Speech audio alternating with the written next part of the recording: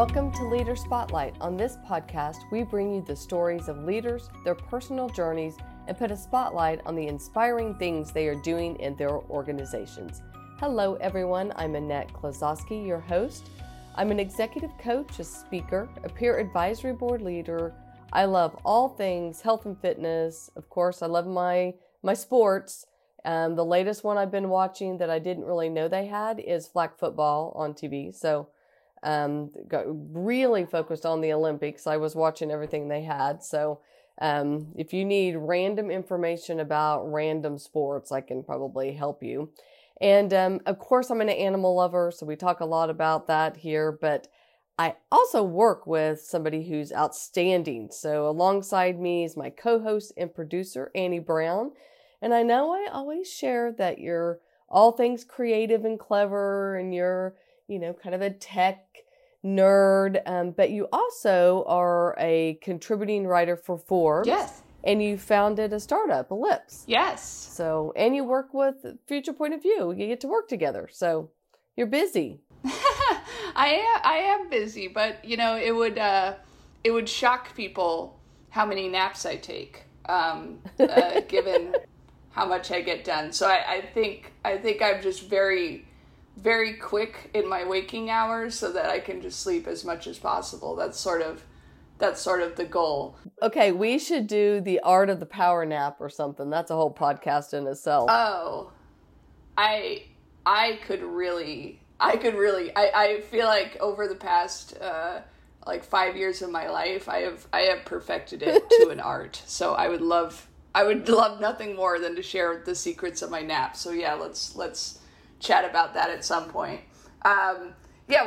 Thank you, Annette, as always, for all the lovely things you say about me. I'm very lucky to work with you, and exciting news for you.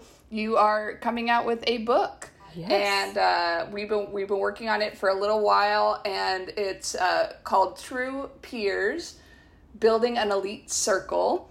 And I'm really excited about it. It's actually going to feature some of the interviews that you'll hear on this podcast and some familiar names, big names, and, similar to the podcast, sharing their stories, but also getting more into the weeds, I guess you could say, when it comes to what it really means to build an elite circle. So what does it mean to find your peers that, can reflect back on you, that understand your level of management, that understand your level of leadership, and can give you the advice that you need. So we're really excited for that book to come out, and we've been putting out a lot on social media about, giving feedback on the title, giving feedback on the cover. And so any updates, follow Annette on social. That'll be on Leaders Spotlight on Instagram and Annette Klosowski on Twitter. So stay updated, and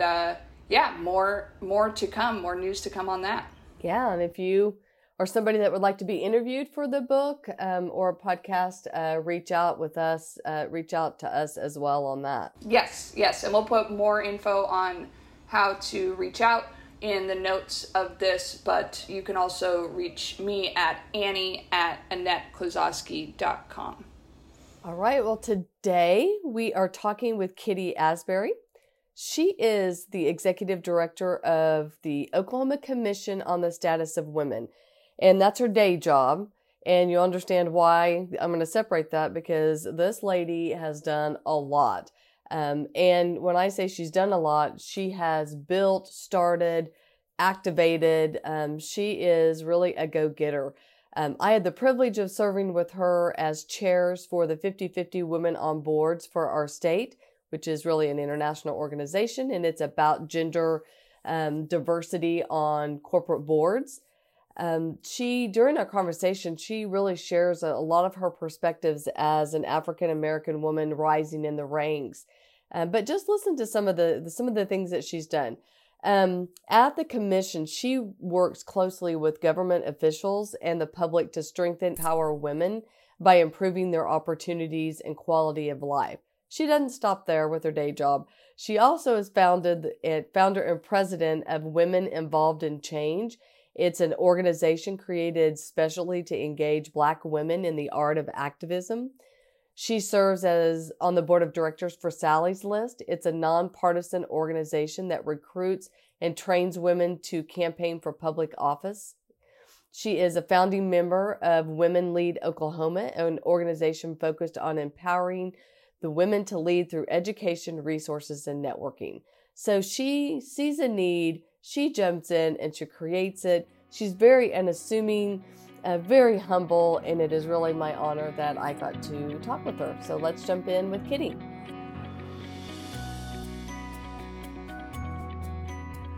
All right, Kitty, thank you so much for being with us. I'm excited to have you with us. And I know we're talking about kind of the workplace and leadership challenges that Black women face. And I'm excited about that, but our listeners love to know the story behind the leader.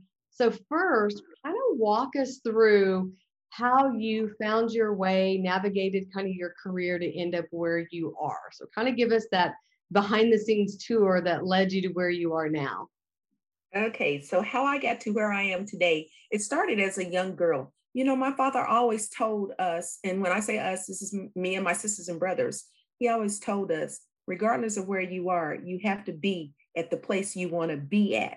So therefore, I've always wanted to be involved in something. You know, if it wasn't happening, I was going to start it. So I always saw myself as a true leader, regardless of whatever I did, because I thought that in order to get something done in life, you have to start doing it yourself. So I started as a young kid selling vegetables and stuff at a fruit and vegetable stand in the country. And I always wanted to make sure that our product stood out so people would come over to our bin to look at our stuff. So I would always get out front and kind of hark like I was at the fair or something like that to get people to come over to us.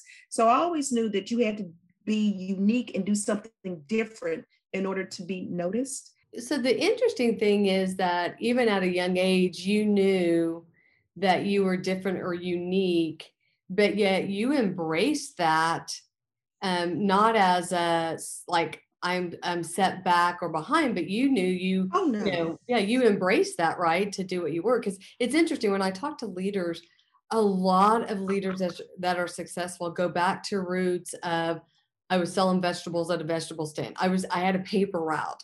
You know, I worked in my parents' own businesses, but I worked in their office supply store. And when other kids were at the pool, you know, I was working at the office supply store. So I love that, you know, you trace back to figuring out how to sell those vegetables. Because most kids could have just been on, you know, playing, not even cared about it. But there was something in you, right? There was something in you that wanted you, not only were you helping you probably your family, but you wanted to be better than the people around you. Well, yeah, true. And then, you know, like when you grow up in a small town, you don't have things that a lot of people have, but you have more than what you know that you have, given the fact, you know, you're able to grow your own vegetables and fruits and stuff like that. We didn't have a car, so we had to walk to town. And this is a true story, you know, for me to be age 62, growing up in a house that didn't have running water, the front part of the house only had electricity. In order to wash clothes, you had to catch rainwater in big barrels, bring them in the house, and wait until you have enough to wash, or either draw water from the well or pump it from the well head on the backside of the house. You know, so I had a lot of challenges, but the opportunity came once our family moved to Oklahoma City, you know, and things started changing then. And my father, he was a union representative working for Transcon. So I got to experience what it was like having opportunities afforded to you when your parents had a good job, because at that time they had a good job. We were educated real well and everything. And then I started working myself when I was 16 years old. The first job I had was at McDonald's on North May Avenue. And from there, I started working at Baptist Integris, where I worked in the surgery supply room down in the basement. And that was the first opportunity I had to become a leader, because at the time they had teams back then, you know, in 1974, they had a team concept and they needed someone to be the team leader. And here I am, a 17-year-old girl, and they asked me to be the team leader. So that was one of my first introduction to leadership.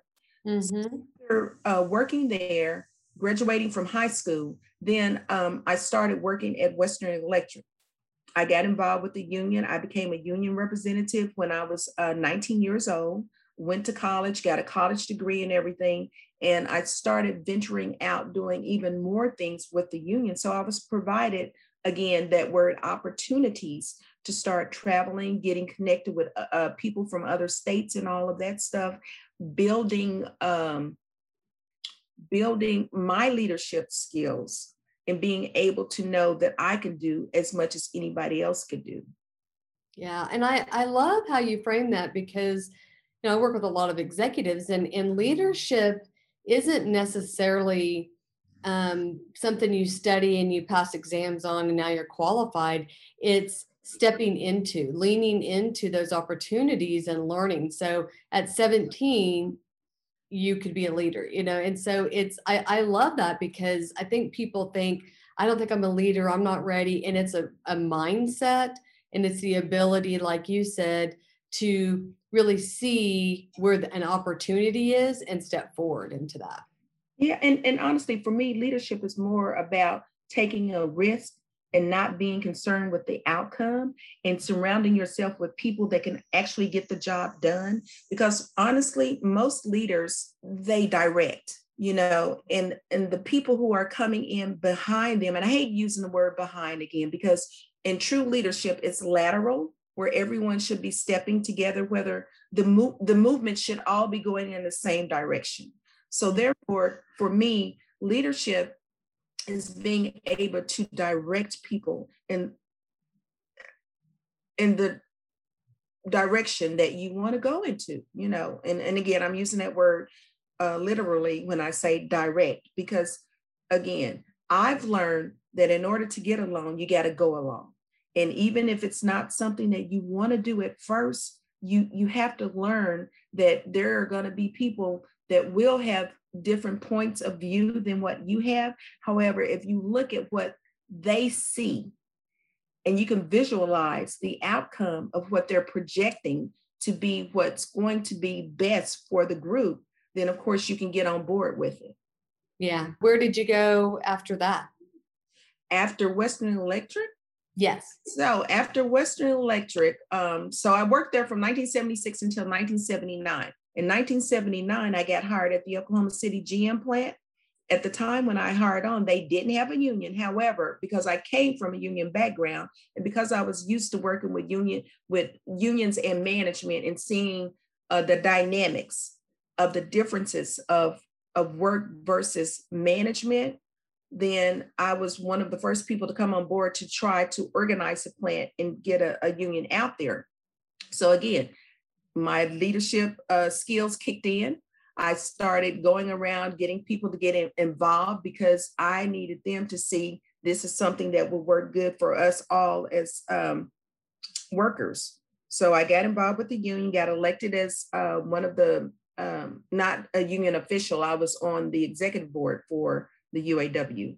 So I got on the executive board, then I got an international union position from our plant. So I wasn't working on the assembly line any longer. From there, I moved into a lot of different positions throughout my 24 years with the GM. And, once the plant shut down, then I went back to school. I attained my master's degree. From there, I started doing some freelancing jobs, basically in politics. So I was like a statewide field director for one of our gubernatorial candidates in 2010. Unfortunately, we didn't advance, but it was due to a whole bunch of situations surrounding the campaign. But I've always seen myself as that type of person who don't necessarily have to be the lead, as long as I can be a part of something that's going on. Because again, I believe if it's not happening, then I'll make it happen. Because I truly believe that I'm one of those kind of people that see different facets of how things work. And I I champion myself as being a good listener.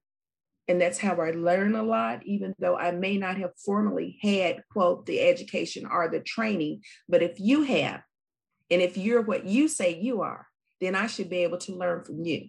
And that's why I like to surround myself with people that I think are dynamic, people who I think are true leaders in life. You know, those who say we're going to do this and they get it done. So then how did you move into the position you're in now? As far as my position as the executive director for the Commission on the Status of Women, I first got on their advisory council committee, and I started doing just some free website work for them. And they, as a matter of fact, it was Major General Rita Aragon. She goes, you know what, honey, you're doing all this work for us free, and we're a women's organization. What are we saying about ourselves when we're letting you work for us free? We need to hire you. I was like, oh no, I don't want a job. Back then, I was already in pre-retirement with GM because the plant had closed down in 2005, took the pre-retirement. And I was like, no, I really don't want to work again for someone where you have to be accountable for a 9 to 5 or either 8 to 4:30 or whatever. So quite frankly, the commission basically designed the job for me, which is a part-time job, 20 hours a week. 10 of those 20 hours I work in the office. The other 10, I'm out promoting the commission. So that's how I basically got into that position. You know, okay, so we're going to talk about kind of workplace and leadership challenges facing Black women. So I really want to start because at a young age, you kind of found yourself in a leadership position with, back then, just being a woman, that would have been a challenge and probably felt a little bit like an island. And then you're a Black woman. So talk a little bit about just those challenges. Like, did you feel that? Did you just not know? You know, you just didn't know what you should have known or didn't know, or like kind of walk us through how being just a Black woman coming up just in your career, how that was. Well, there's this old saying that being Black is almost like being in another country when you're in America.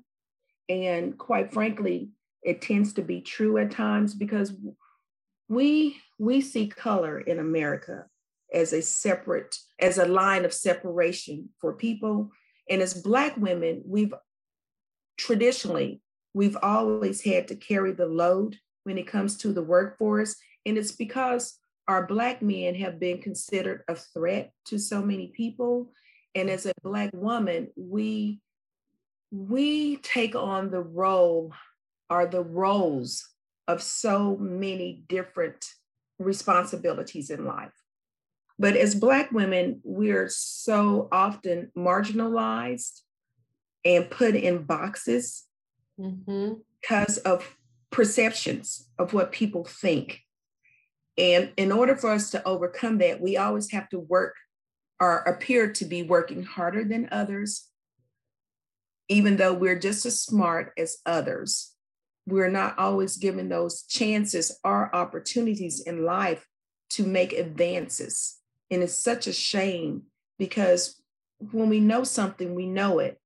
But a lot of times the tone of our voices, which comes from frustration of not being accepted or from being rejected, we tend to tense up at times, and we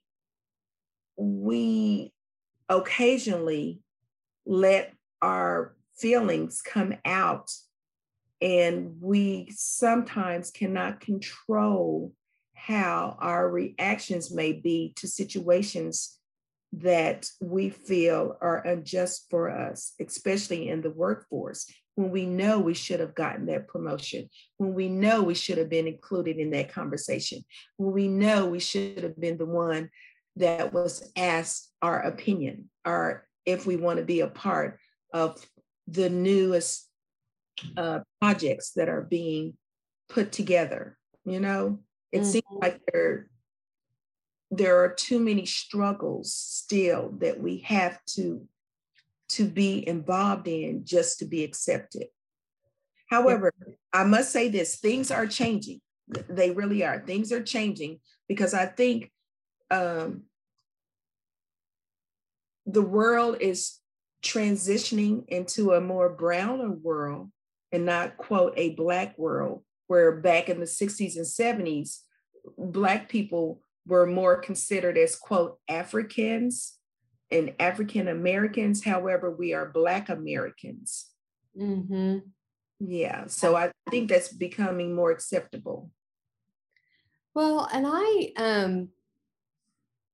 also, I love learning because I think we're in a time where we're all learning and we all are having to check ourselves on those perceptions or those the biases that we had that maybe aren't so conscious, but they're there and walking through that. And I know, for me, I have learned a lot. And for me, it's been sitting back and listening and really, not judging, not having an opinion, or thinking this is what I would say to that, but like really processing. So as you're talking, I'm a woman and I started really young stepping into leadership roles. And so, I'm trying, so what I'm doing is like, well, how was your journey?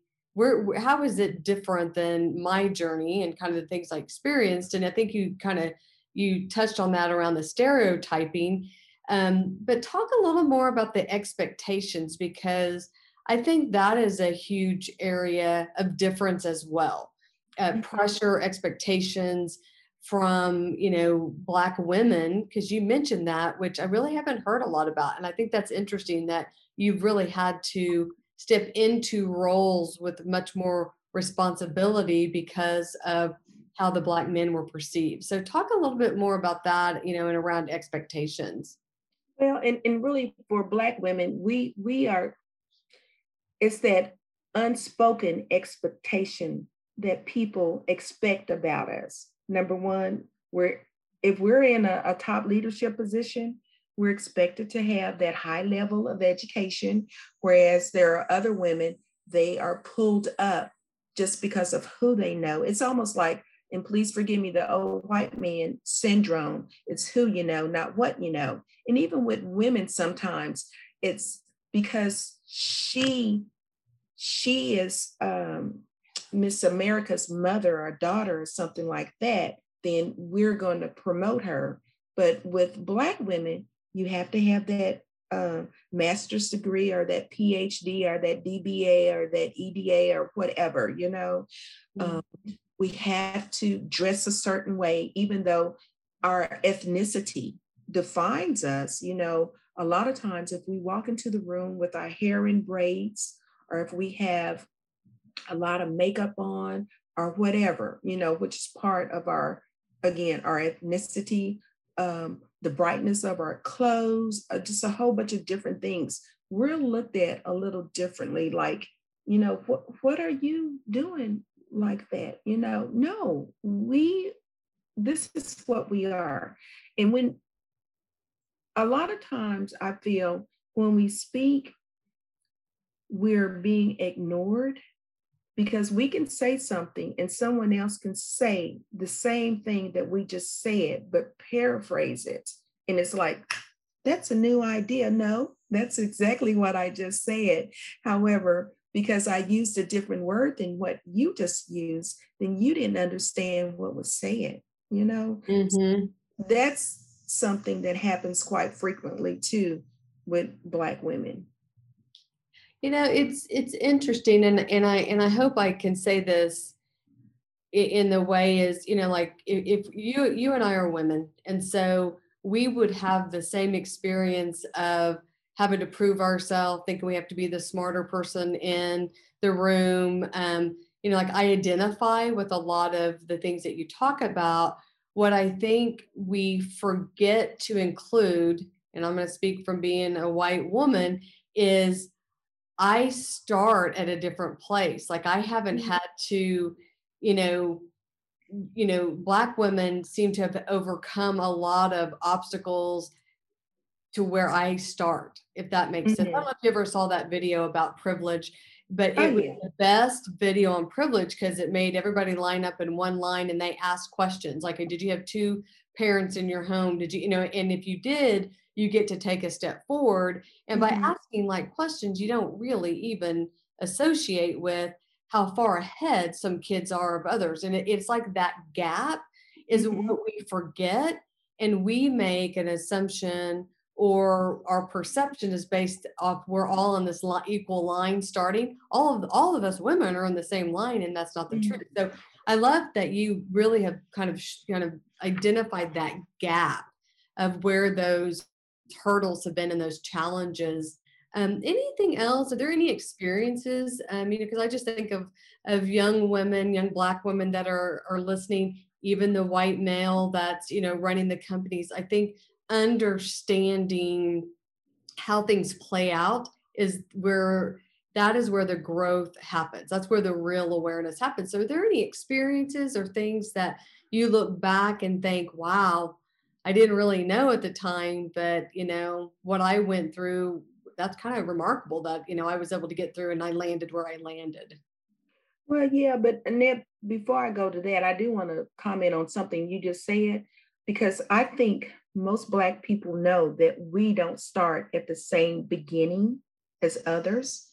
And a lot of us, we know in order to get ahead, there are so many things about ourselves that we have to overlook and not bring to the table, because we know that we just can't come in full force showing exactly everything that we do know. Because again, I made the statement earlier, when we know something, we know it. We study, we make sure that when we go in, we're not going to be challenged with our knowledge, because we already know that we're going in as the person that's going to be the one that's not easily acceptable at the beginning. We know that. But nowadays, I think the young Black women that are coming up, they're more equally qualified to be in the positions that they're in now, only because you see more interracial couples now. So the fear of rejection is not as great for these kids as it was for my age group, and even the people that are older than me. That's been, I think, fear for people is something that we don't talk about openly with other groups of people, because we don't want people to think that we're weak. And a lot of times fear represent weakness when you're talking about leadership. Yeah, thanks. Good point. Well, and I really do love to see that things are changing, and that, we have a generation that's coming up that may be in a different place than, you and I were at that time, or people were in our kind of age group. I love that. So what would be advice? Like I love to ask leaders, what is like the one quality that you as a Black woman in leadership that you think has been something that's really helped you advance, get to where you are? Is there a quality that just sticks out that you go, wow, yeah, this is my go-to? Yeah, I think one quality about me that sticks out, I think it's my ability to really listen to others, and even though listening may not be a quality for most people because you consider that as a skill, but a lot of people listen, but they don't hear at the same time. And I'm able to do both of those things. And I'm not judgmental, which I think that helps me out a lot too. Because again, I know whenever I walk into a room, regardless of who the people are in there, I'm normally at a disadvantage because I am a Black female. And I know that because, again, you don't see Black female in top positions, especially in Oklahoma. It just doesn't happen because our numbers are so low when you're talking about the total population. And then the businesses in Oklahoma, you have to excel in order to get into those top positions. You just have to. So when you say, like the live by thing that I hear when you say I hear and listen and I hear, is that like reading between the lines?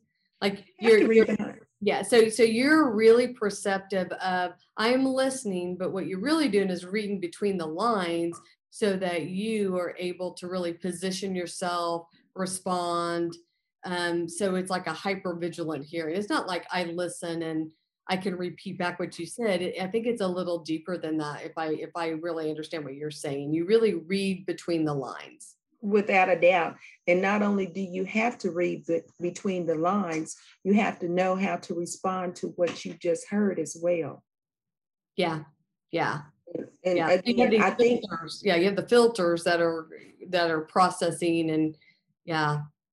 Well, so on the show, I always ask, who are your for? And I truly believe the people you put around you really determine your success. So I've been part of leading peer advisory groups since the 90s. And that's when I've really become a believer that who sits around a table with you is able to influence you and build you up. So who you put around you. So, if you have kids, you always tell your kids, the company you keep. So I'd like to end with who are your for? So talk about the people you put around you that have been mentors, inspiration, that really have helped you become successful. Okay, so 3 of them are already deceased, but I do want to talk about one in particular, Miss Clara Looper. This was back in 1973 when I was in high school, and she came to John Marshall. And at the time, if you're from Oklahoma, back in the 70s, they had this plan. It was called the Finger Plan, where they were busing kids from different locations to integrate schools. Well, where my parents lived, we didn't have a choice but to go to John Marshall. So back then, it was a population of maybe 200 Black kids to 4,000 students at the time. But when Miss Looper came over to John Marshall High School, she noticed that they didn't have a Black history class, and she rounded up all of the Black kids, and she gave us a piece of paper, and she told us, take this home, tell your parents you're going to be in Black history because you need to know your history. You need to know who you are.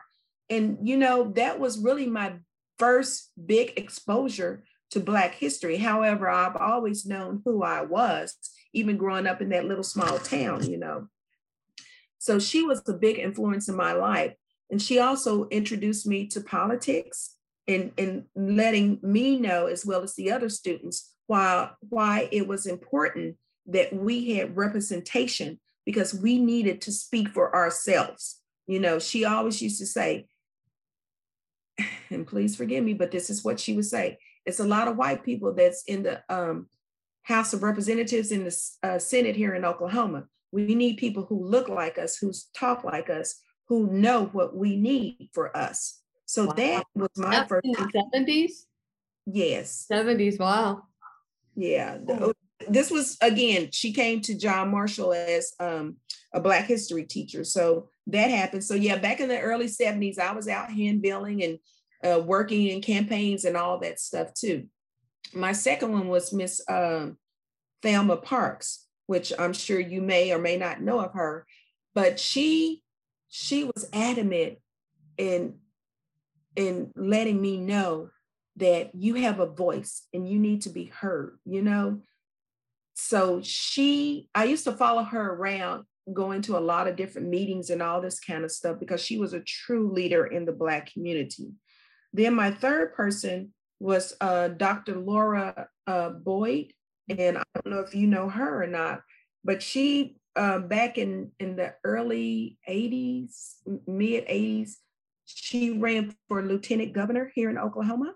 Mm-hmm. I was first introduced to her. And from there, she used to tell me, she says, you know what? Women need to be in top leadership positions. Whatever you do, make sure you position yourself where people see you and know that you are a leader. So she was one of the first people who told me that I too can be a leader.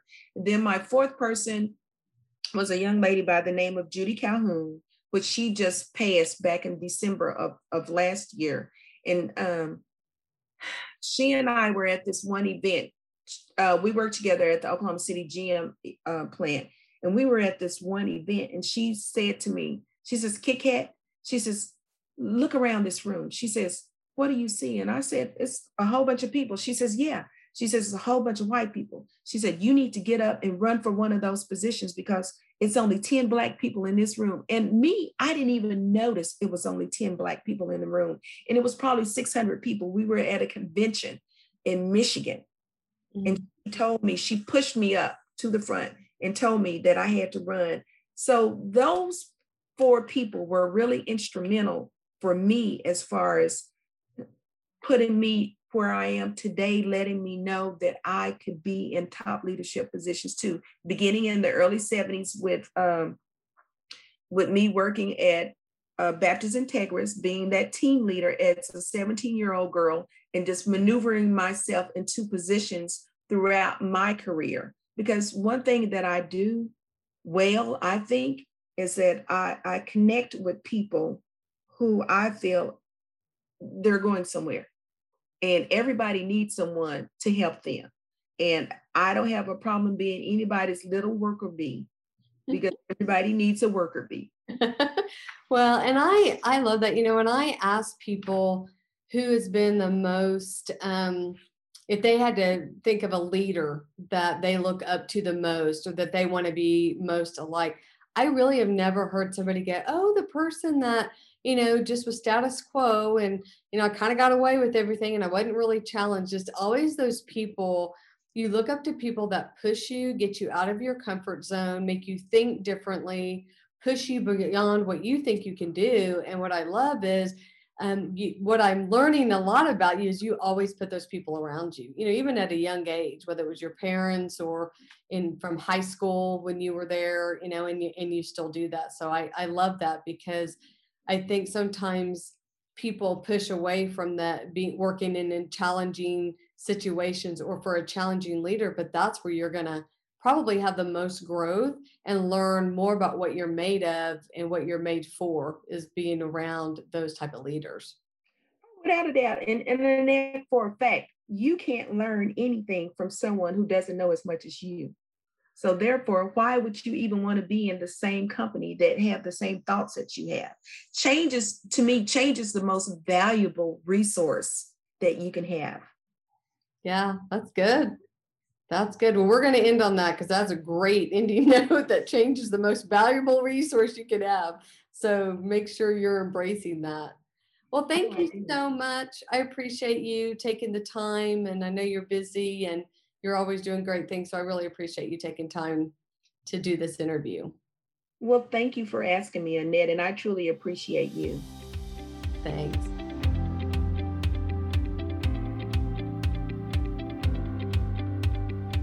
Hey all, Annie here. Thank you for listening to this episode of Leaders Spotlight.